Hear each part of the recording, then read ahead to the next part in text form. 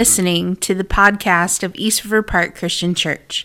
If you'd like to find out more information about the church or donate to this ministry, please visit us at eastriverpark.church. We pray that this is an encouragement to you as you grow in Christ through the local church.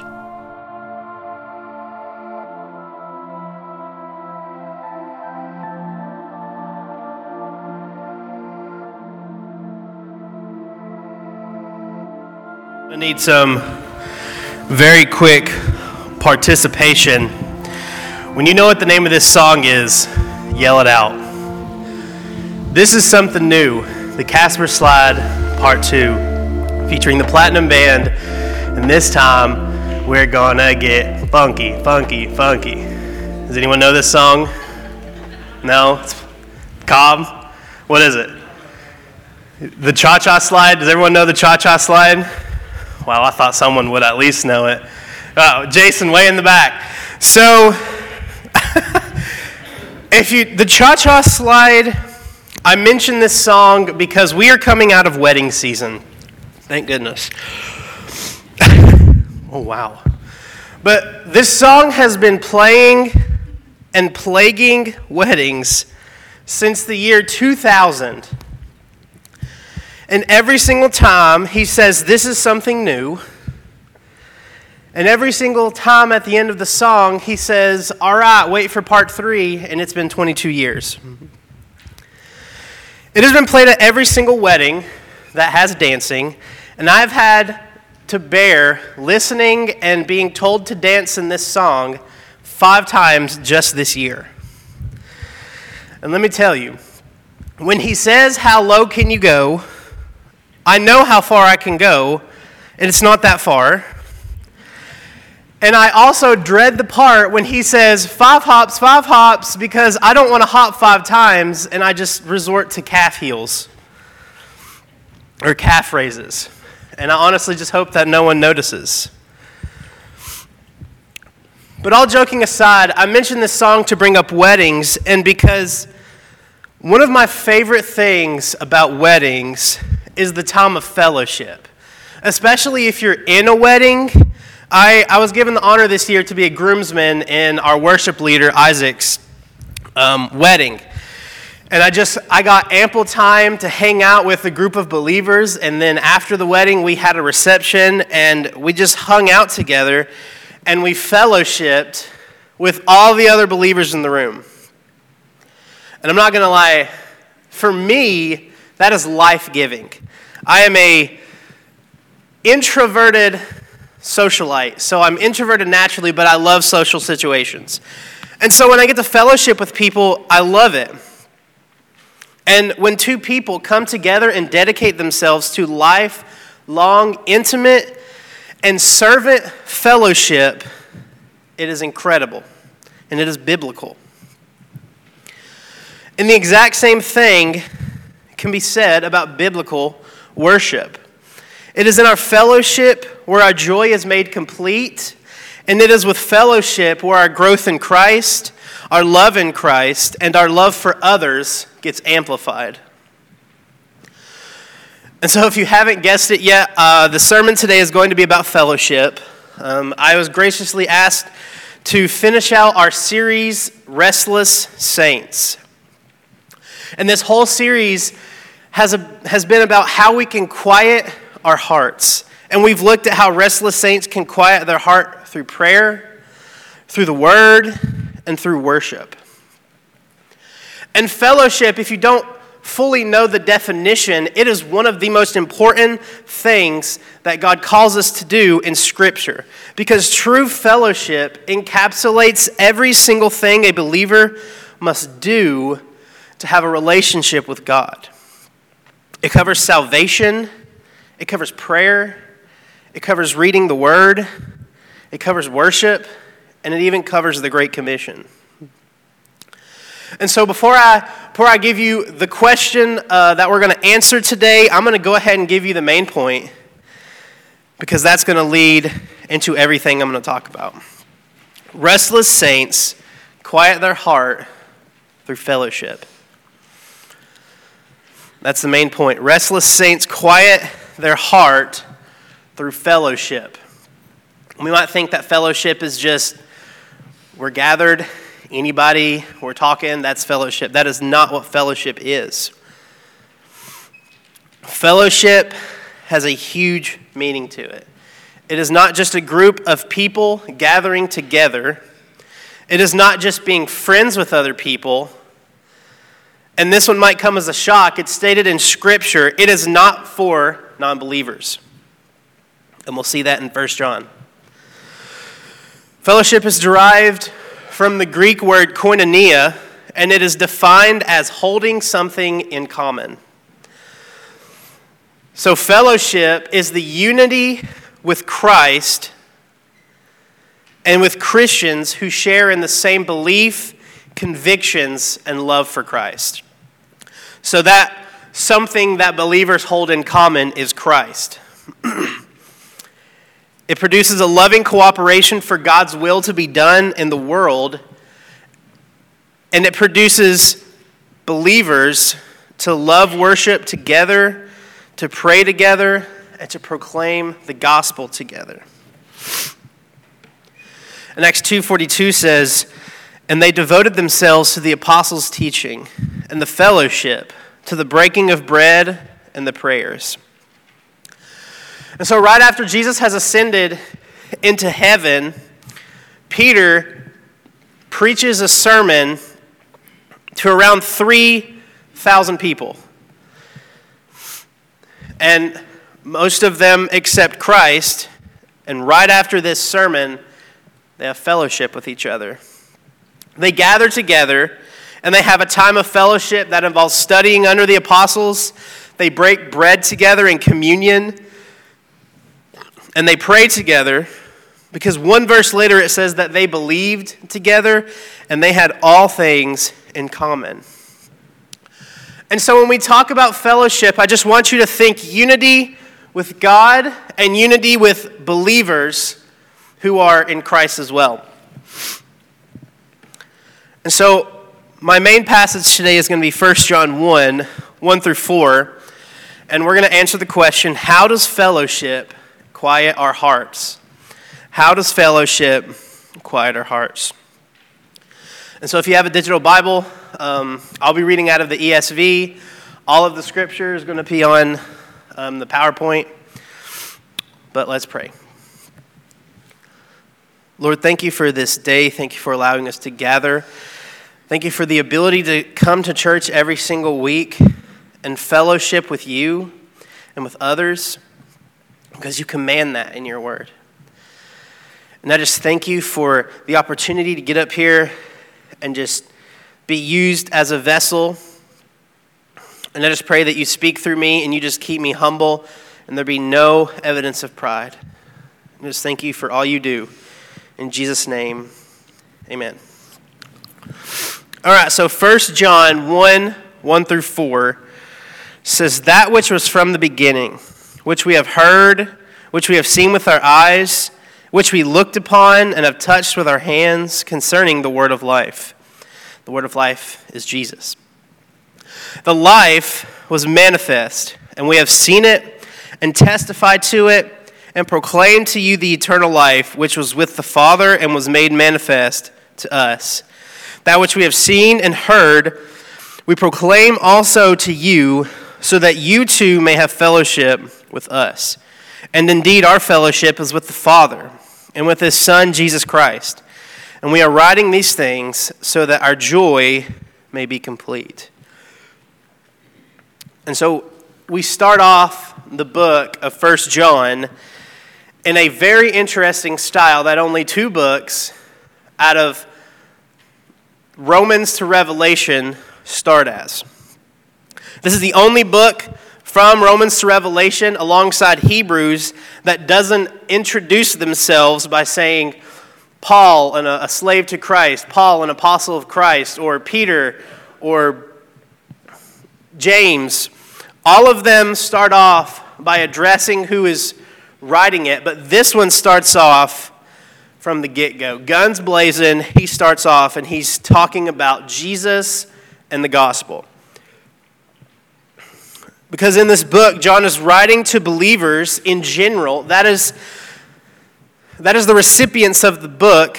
And he's writing to them because an opposing group of people have brought forth a doctrine in the early church. And they're called the Gnostics. And there's a lot to unpack with their unbelief, but for the sake of this sermon, what you really need to know is that these Gnostics denied the incarnate Jesus. They did not believe that he came in the flesh. They believed that he was kind of an apparition. And so his humanity was here, but they also believed that his sufferings were not real. And so it is apparent that this is why John starts 1 John like this. I mean, look at verses 1 and 2. There's sort of an explanation and an affirmation of the pre-existence of Jesus, the divinity of Jesus, and the physical incarnation of Jesus. That which was from the beginning. And he's talking about Jesus, and this harkens back to his gospel. In John 1, he says, "In the beginning was the Word." And he uses the same name for Jesus, the Word in John, the Word of life in 1 John. Jesus was with God and is there at creation. Before anything was made and before anything was spoken in creation, Jesus was there. And God the Father, the Son, and the Holy Spirit all had perfect, intimate fellowship together. Something that we won't see until the Lord takes us home. And so John explains that there is fellowship with God today, though. Just because we won't have perfect fellowship until we are with God, we have fellowship with God today, and that's going to be our first point. We quiet our heart through fellowship with the Lord. We quiet our heart through fellowship with the Lord. Now, hearkening back to the apostles, they were there in the flesh with Jesus. And so they got to experience two types of fellowship with God. They fellowshipped with God physically because the text says, and this is him proving the Gnostics wrong, this is proving the physical incarnation of Jesus. We saw with our eyes, we touched with our hands, we heard from the voice of and learned from him in the flesh.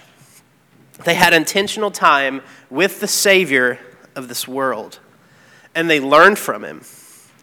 They shared the same convictions, and they all had fellowship together. And so they also had fellowship with Jesus after he ascended into heaven. And the type of fellowship that the apostles had in the flesh is not something that we experience today because Jesus isn't here in the flesh anymore. But we can have fellowship just as deeply and intimately because he left his Spirit. In 2 Corinthians 13:14, it says, "The grace of the Lord Jesus Christ and the love of God and the fellowship of the Holy Spirit be with you all." So when we receive salvation, when we feel the Holy Spirit's pulling us toward Christ, and we accept that, he sets us apart as holy. And then instantaneously, the disconnect that we had with God, Jesus, and the Holy Spirit is rekindled, and we get fellowship with the Trinity. And these are not mutually exclusive. You can't have the Father without the Son because no man comes to the Father except through Jesus. But also, if you have the Son, then you get the Father and the Holy Spirit. And so when I say we have fellowship with God, the implications to that mean we have access to a God who is all-powerful, who is full of grace and mercy, who gives peace beyond all understanding, and who gives mercy in abundance. And in the meantime, he builds us up in holiness as our fellowship with him grows. And even so, in John 14, 25 through 27, it says, "These things I have spoken to you while I am still with you. But the Helper, the Holy Spirit, whom the Father will send in my name, he will teach you all things and bring to your remembrance all that I have said to you. Peace I leave with you, my peace I give to you. Not as the world gives do I give to you. Let not your hearts be troubled, neither let them be afraid." So Jesus tells the disciples, I'm leaving. I'm ascending into heaven. I'm going to be with my Father. But I'm not leaving you. I'm leaving my Spirit. And the Spirit is going to dwell with them in fellowship. And it's going to lead them, teach them, bring to remembrance all that the Lord has done. I think that's kind of why we say testimonies are important. They're not the most important, but supplemented with the gospel, they are very important. Or supplemented second. The gospel's first.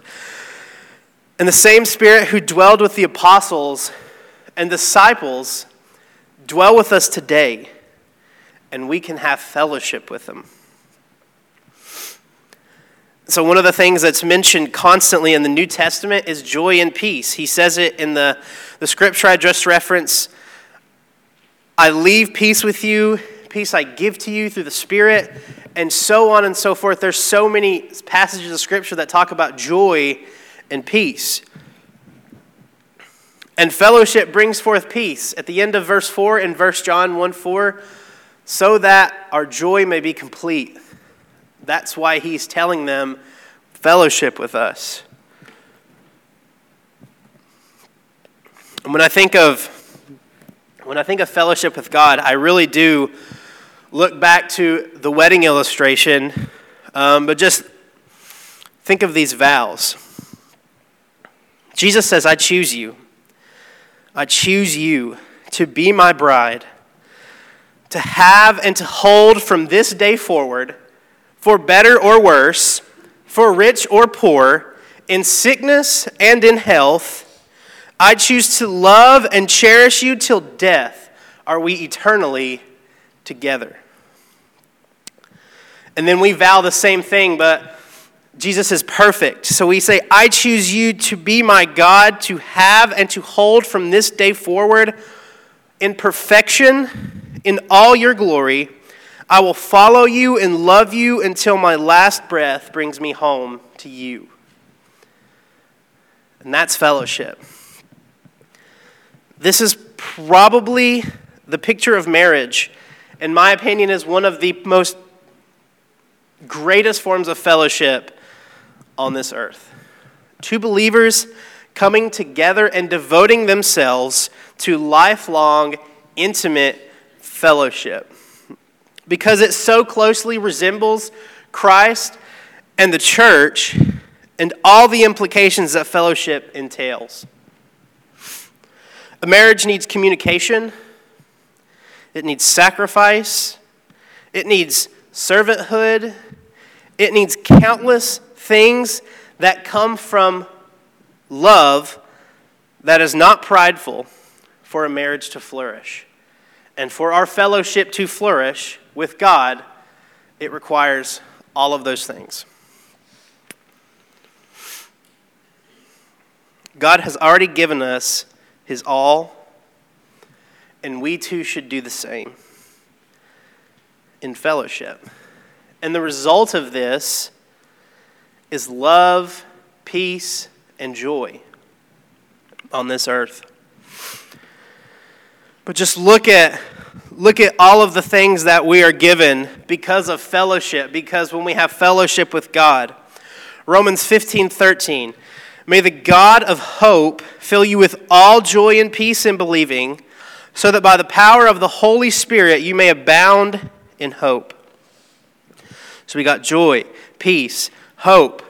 Galatians 5:22 through 23, this is fellowship with the Spirit, but the fruit of the Spirit is love, joy, peace, patience, kindness, goodness, faithfulness, gentleness, self-control. against such things there is no law.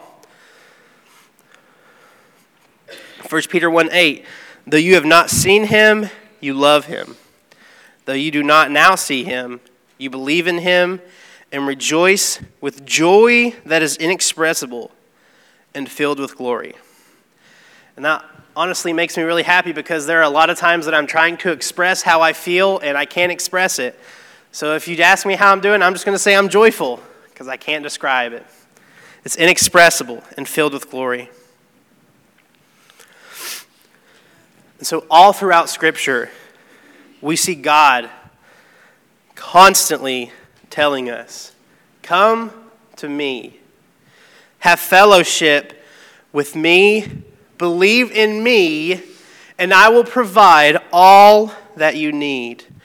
I will give you peace that knows no boundary. I will give you joy that will never fade away. Yes, you will suffer. Yes, you will feel the weight of this world, but I will never leave you. I will never forsake you. I will give you a kingdom mindset, and I will set you apart, and I will grow you in holiness.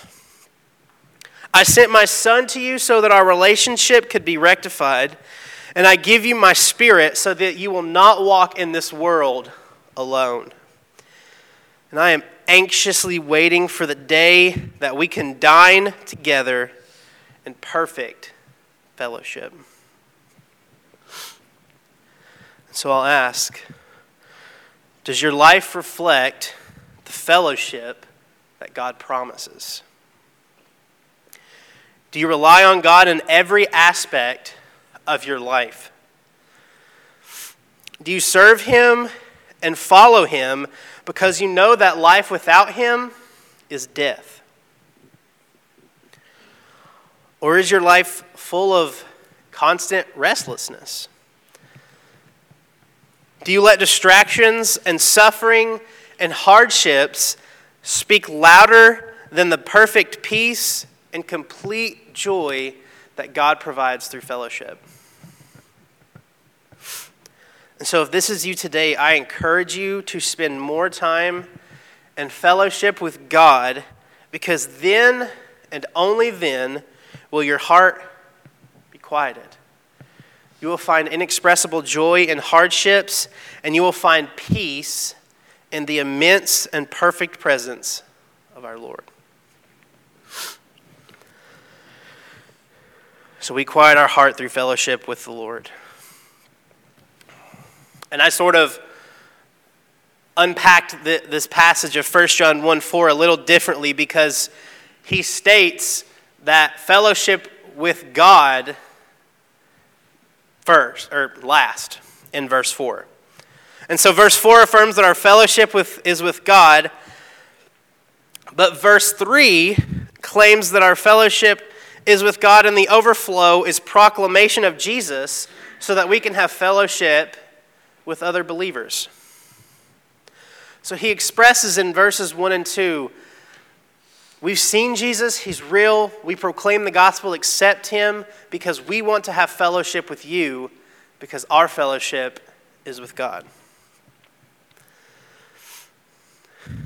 And so in this passage, it is not just combating the false doctrine of Gnosticism, but he's also urging those in the faith to stay in the faith. And he's also pleading with those who are not in the faith to proclaim salvation through faith, through Jesus, so that they all can have fellowship together. And so through this, we see that we have fellowship with God and we have fellowship with other believers. And that is our point 2. We quiet our heart through fellowship with each other. And each other meaning other believers. 1 Corinthians 1:10 says, I appeal to you, brothers, by the name of our Lord Jesus Christ, that all of you agree, and that there be no divisions among you, but that you be united in the same mind and the same judgment. And so in the first part of 1 Corinthians, Paul is addressing the church in Corinth with a huge focus for them to be unified together. The church of Corinth was divided. They were arguing. They were discounting each other because I follow Paul, I follow Cephas, and I follow Apollos. And as I'm reading that, it's hard to not see what's happening today in churches.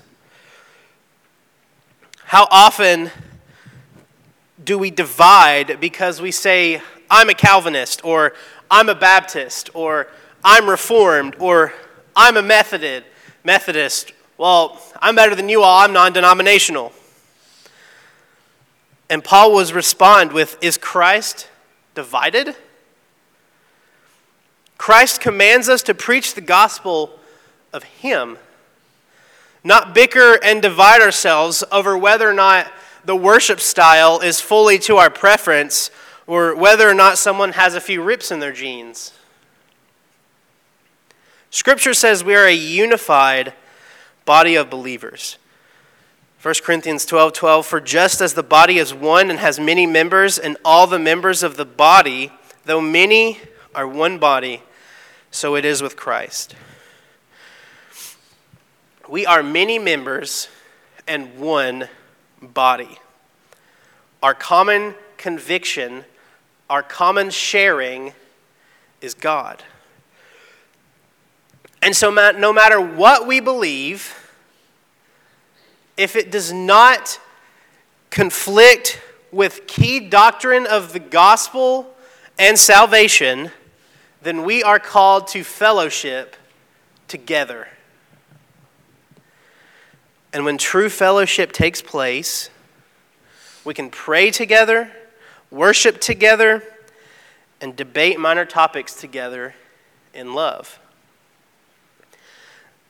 Some of my favorite times is going out to lunch with a youth leader friend who has different beliefs than me and talking about what we believe.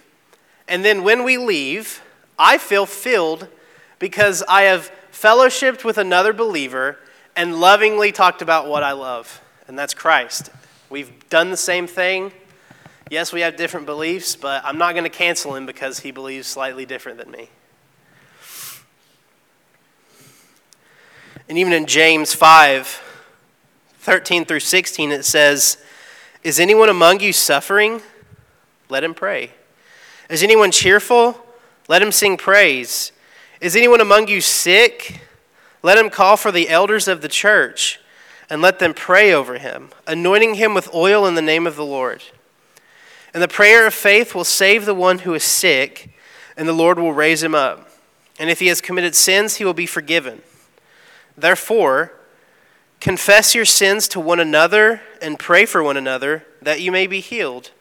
The prayer of a righteous person has great power as it is working.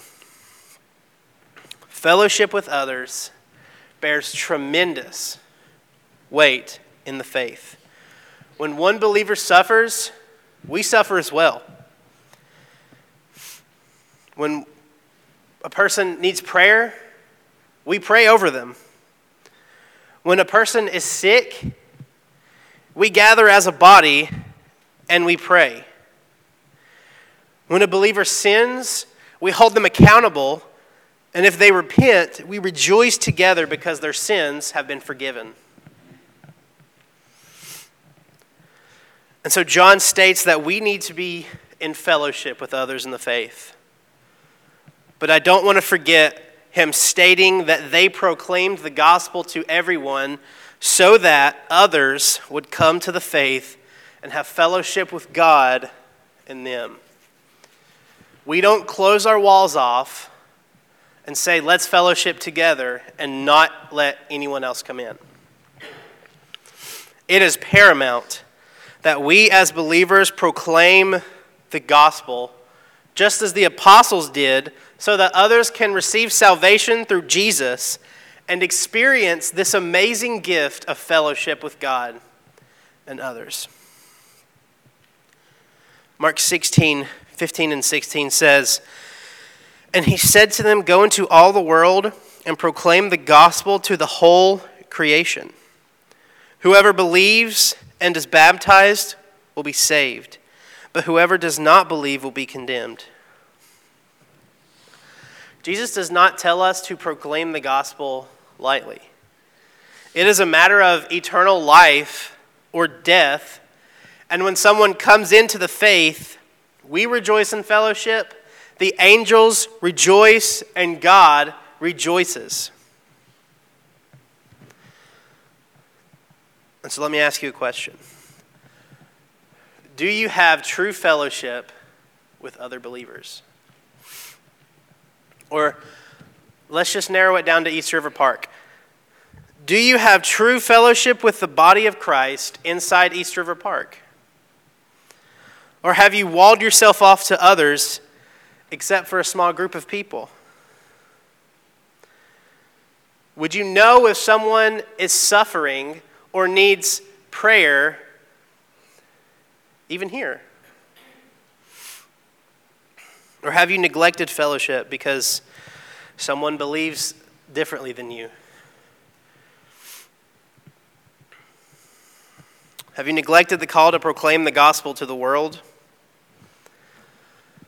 Is there someone close to you that is not a believer that you want to have true fellowship with? And if any of these answers is yes, proclaim the gospel, and we will all pray that God restores the person you have on your mind. And I'll say this is hard work. But Jesus is worth the work. Fellowship is hard work. But John tells us at the very end of this passage, so that our joy may be complete. If we neglect fellowship with God and fellowship with others, we are neglecting joy that God offers.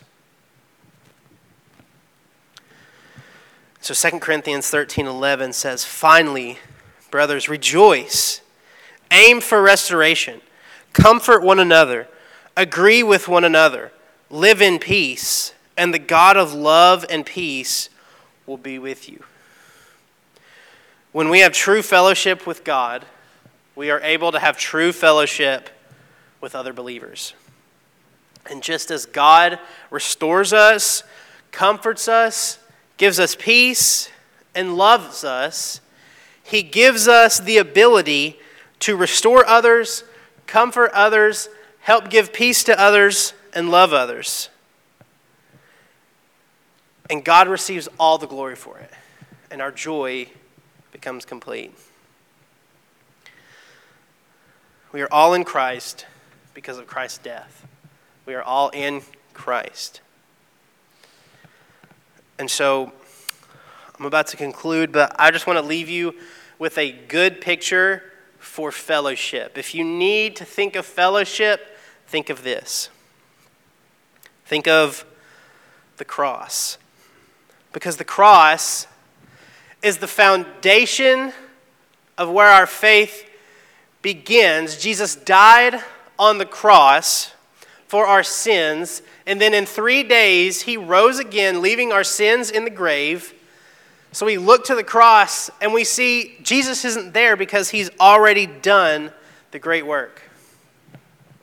And then we look at the horizontal post of the cross, and we can see the vertical connect that we have with the Godhead. We have never-ending fellowship with Christ, and all we do is look up. And then we think of the horizontal post of the cross, and we see the infinite well of other believers who can fellowship together in one accord with Jesus. The cross has so many implications to it. We praise God for the fellowship that he offers. And so I'm going to pray, but if you have any questions, if you want to fellowship after church, I'll be up front. The leaders will be here somewhere. Find them, fellowship with them. fellowship with each other. I know at my old church, after we sang hymns, they would always say, all right, turn around and shake hands with your neighbor. So I'm going to pray.